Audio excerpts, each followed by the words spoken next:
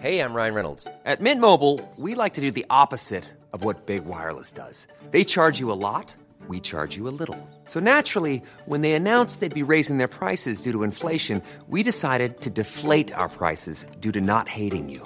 That's right. We're cutting the price of Mint Unlimited from $30 a month to just $15 a month. Give it a try at mintmobile.com/switch. $45 up front for 3 months plus taxes and fees. Promo rate for new customers for limited time. Unlimited more than 40 gigabytes per month. Slows full terms at mintmobile.com. Hiring for your small business? If you're not looking for professionals on LinkedIn, you're looking in the wrong place. That's like looking for your car keys in a fish tank. LinkedIn helps you hire professionals you can't find anywhere else, even those who aren't actively searching for a new job but might be open to the perfect role. In a given month, over 70% of LinkedIn users don't even visit other leading job sites. So start looking in the right place. With LinkedIn, you can hire professionals like a professional. Post your free job on linkedin.com/achieve today.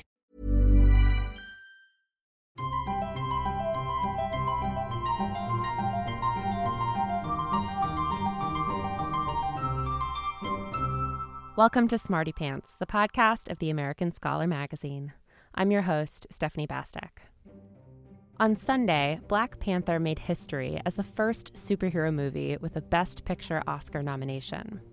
And though it was snubbed for that one, the film did win in 3 categories, the most Oscars in the history of superhero movies: original score, costume design, and production design, with Ruth E. Carter and Hannah Beachler the first Black women to win Oscars in their respective 2 categories. And while awards aren't everything, it is a good reminder of just how mainstream comic book movies and geek culture in general have become. So given these historic firsts, and the inevitable onslaught of superhero movies that 2019 will bring, I thought it would be a good moment to revisit one of the very first episodes of the podcast. My guest was Ramzy Fawaz, Associate Professor of English at the University of Wisconsin, who'd just come out with a book called The New Mutants, a title shared, incidentally, by a forthcoming 2019 superhero movie. We talked a lot about origin stories, the X-Men, and what the queerness of the original mutant family, the Fantastic Four, can tell us about comic book heroes today.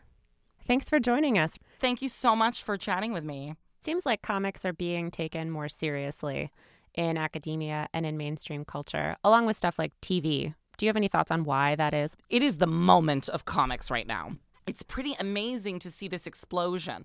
And I think that it's happening for a number of reasons.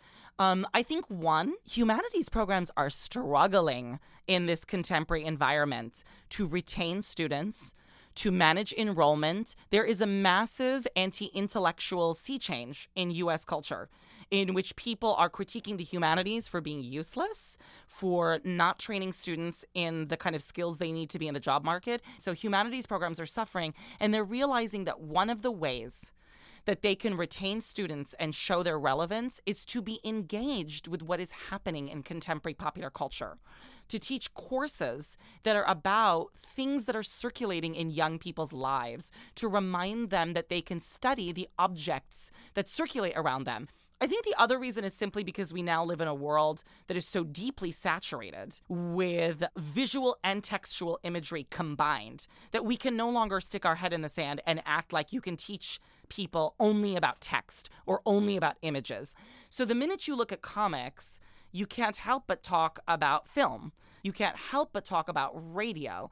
And that's kind of ironic because comics are very old media. They're just like hand-drawn, right? The fact that they plug into so many contemporary media is fascinating, and I think people are interested in that. Totally. And the interesting thing about comics, too, is they're almost one of the most accessible mainstream media there are. You know, they're cheap. You can pick them up at the store. Yeah. You don't always have to know the whole storyline. And yet, on the other hand, academia and academic writing is pretty inaccessible. Do you feel like there's a tension there? I do and I don't. I think that academic writing gets a bad rap for being inaccessible. But here's the thing. Every field has its language. Corporate America, the nonprofit world, engineering. I mean, name any field and it has its own language.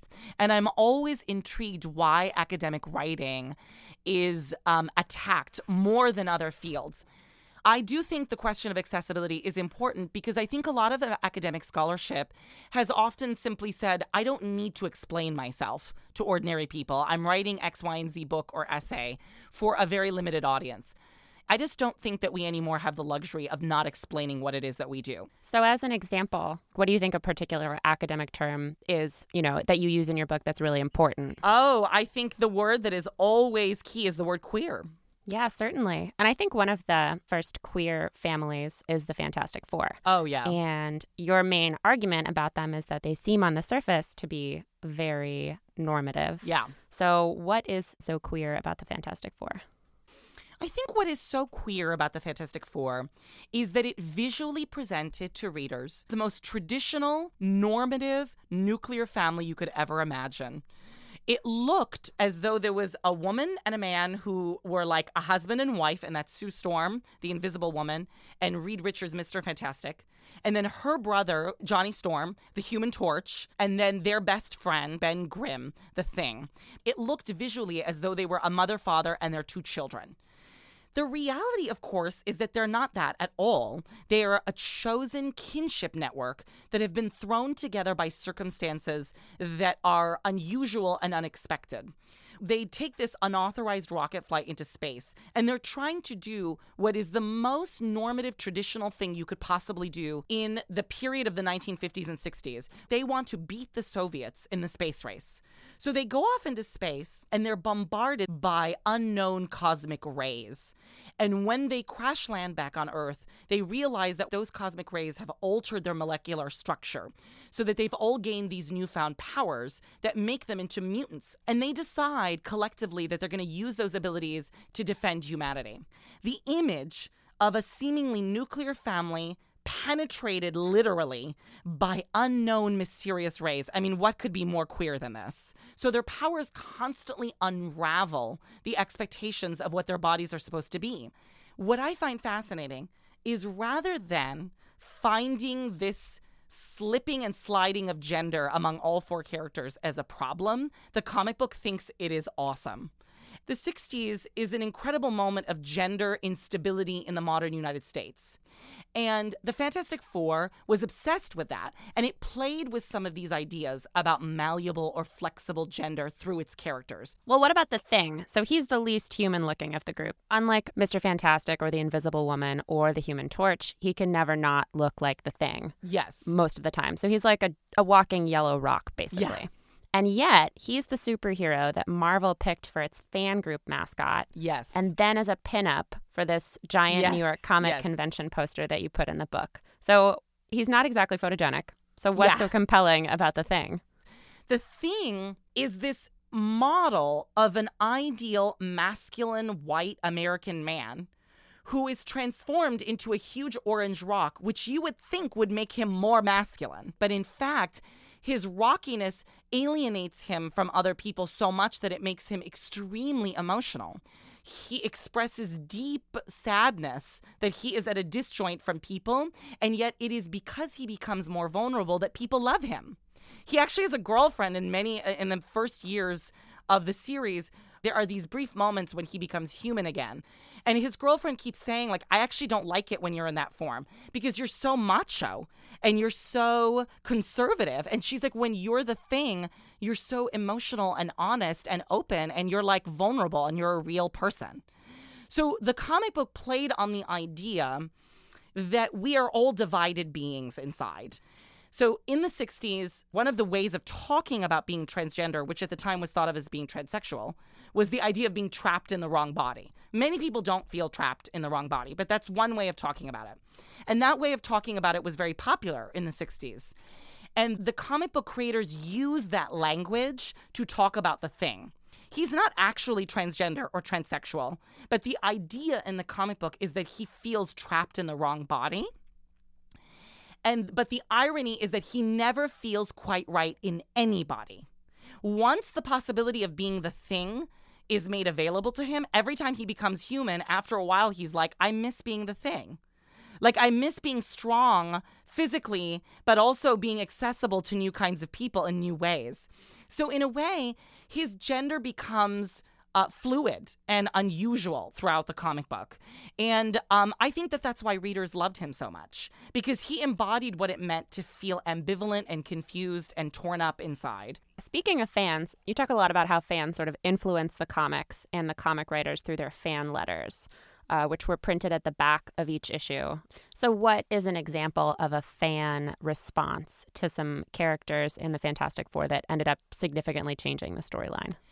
One of them is the debate that ended up unfolding between fans about the role and purpose of the Invisible Woman, who at the time was called the Invisible Girl, right? She becomes Invisible Woman in the 70s. In the early to mid 60s, there's a fan who writes in and says, the Invisible Girl is kind of meaningless in the comic book, and I think you should just eliminate her. She doesn't do a lot. She's always fainting. And what's really the point of having her in the comic book? And in a way, he had a point, because up until the first year or so of the comic book, she was really a shrinking violet, and she didn't do much in the comic book, and she always was getting caught by villains, and she herself felt kind of useless. So a flood of letters come in that the editors did not expect in response to this letter. And people are basically like, that's ridiculous.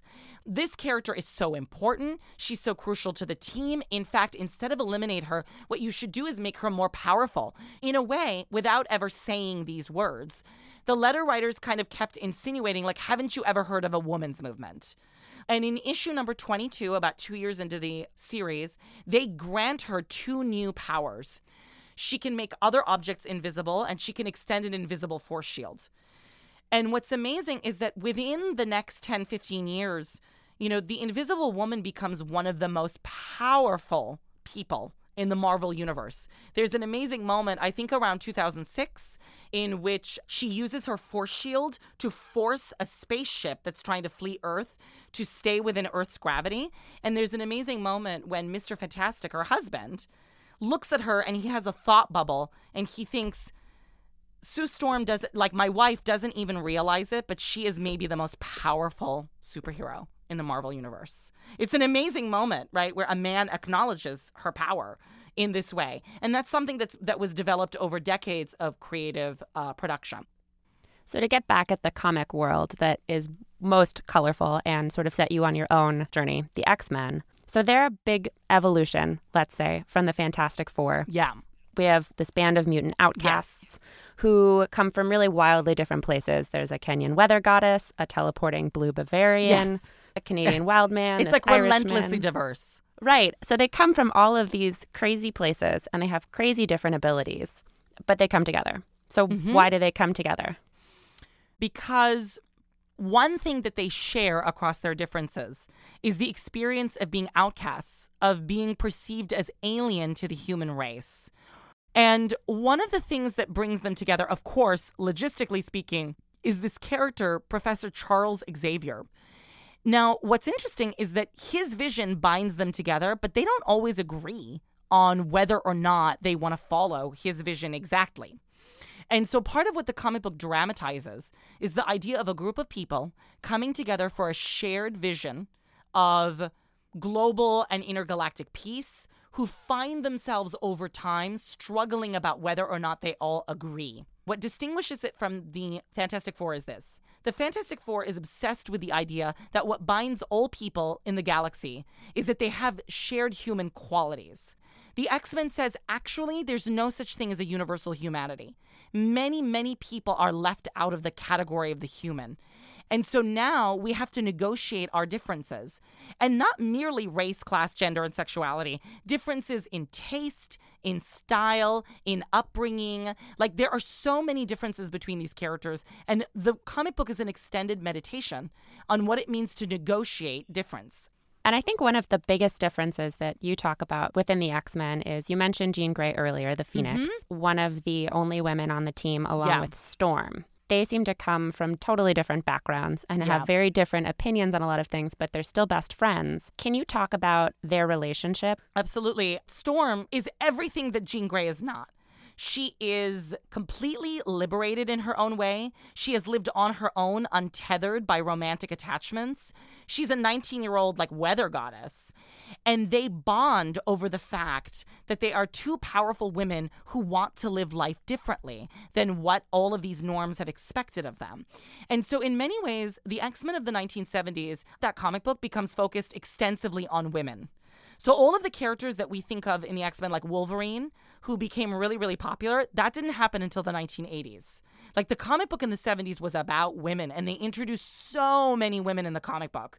There's all of these women that enter the world of the X-Men in this period, and at the core of all of those relationships is the friendship and the bond between Jean and Storm. And that extends all the way to the present. I mean, that relationship has played out over 4.5 decades now. So in your book, you talked about how they sort of represent two halves of feminism. So Jean Grey being white feminism, all about individual liberation, and Storm being more about recognizing that there are different kinds of feminism and different kinds of women. So do you think that that relationship and that give and take, let's say, has continued for all 4 decades?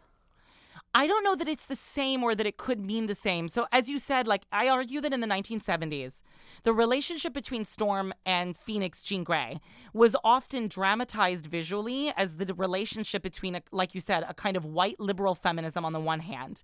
Like, here's Jean Grey, and she's all about, like, I am woman, hear me roar. Like, I have this newfound power. I'm liberated. Like, you know, she embodies a lot of the ideas of white liberal and radical feminism. Storm, on the other hand, is liberated in a different way.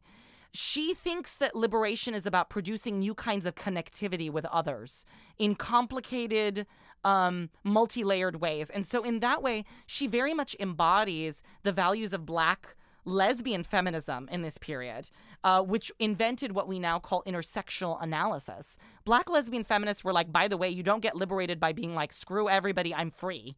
You get liberated by finding affinities and connections with lots of different kinds of people and seeing where you overlap and where you don't. And Storm is very much this way. She would never have a relationship with this white woman if she didn't see that they could have affinity and connection. But I think that after that period of the 70s, the meanings of their relationship changes. So in the 80s, white liberal and radical feminism in the United States fractures internally. Feminism becomes really divided. And in many ways, Black feminist thought gets thrown to the wayside. Like, once again, kind of the racism of certain kinds of white feminism rears its head. And that plays out in the comic book in the ways in which Jean Grey loses her mind, becomes a malevolent force in the universe, and kind of obliterates her relationship with Storm for a brief period. And so I think that at every historical moment, Jean and Storm's relationship has transformed in relationship to what has been happening in our culture. In the height of things like Black Lives Matters, the transgender movement, Jean Grey is no longer the center of white liberal feminism. It's Storm who represents the zeitgeist. And so their relationship is flipped in the current moment. Speaking of diversity, part of Marvel's all different campaign is to introduce alternative representations of all these superheroes. There's a huge variety. I couldn't even begin to list them. I know, it's pretty extraordinary. But it seems a little bit superficial. Yeah. So can you talk about the difference in diversity between the original X-Men and these new diverse versions? Yeah. So here's what I find interesting. The contemporary world of Marvel Comics is indeed extremely diverse, but so was the Marvel Universe in the 70s. To me, there is a major difference between simply stating the fact that there are lots of people in the world and they are all different, and then actually setting those people into dynamic engagement to see how they negotiate their differences. I would call that other thing heterogeneity. Heterogeneity is hard. It's not only about the fact that we're all different, it's that we have to negotiate those differences. We have to deal not only with differences of race, class, gender, sexuality, and ability. We have to deal with the fact that we have differences in philosophy, in taste levels, in experience, in what we want out of our lives. There are so many layers of difference that in itself is what should be interesting, is how we negotiate them. And that's how you produce a democratic world. I think that Marvel's investment in making more and more and more diverse characters is not completely a BS move, right? I think that they're genuinely invested in showing a broader range of different kinds of people be superheroes. But I think it's also a lot about niche marketing. I don't always think that these characters are set into dynamic interaction with each other. And I think superhero comic books were doing that decades ago. For Marvel to act like this is a new phenomenon is a sales gimmick. On the other hand, I want to say I think it's incredibly valuable for people of all ages to pick up a comic book and to see a superhero who is like them. But I think if the only way we can feel connection to others is to identify with them, then we should just give up, because the world is not like you. Nobody is like you. The point of the world is to learn how to engage with people who are not like you. And I think that comic books in the 60s, 70s, and 80s did exactly that. They trained readers to encounter a world that was not like them and to still feel affinity and love for that world. And that is what I call world making. By this point, you've probably seen an X-Men movie or 12. But in case you're interested in the new things coming up, we've got links to the trailers for The New Mutants and Dark Phoenix, both coming out this summer.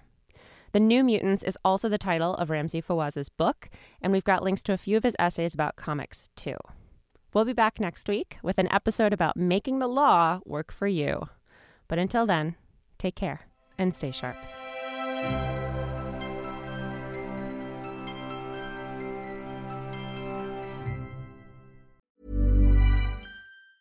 Ever catch yourself eating the same flavorless dinner 3 days in a row? Dreaming of something better? Well, HelloFresh is your guilt-free dream come true, baby. It's me, Keke Palmer. Let's wake up those taste buds with hot, juicy pecan-crusted chicken or garlic butter shrimp scampi. HelloFresh. Stop dreaming of all the delicious possibilities and dig in at HelloFresh.com. Let's get this dinner party started.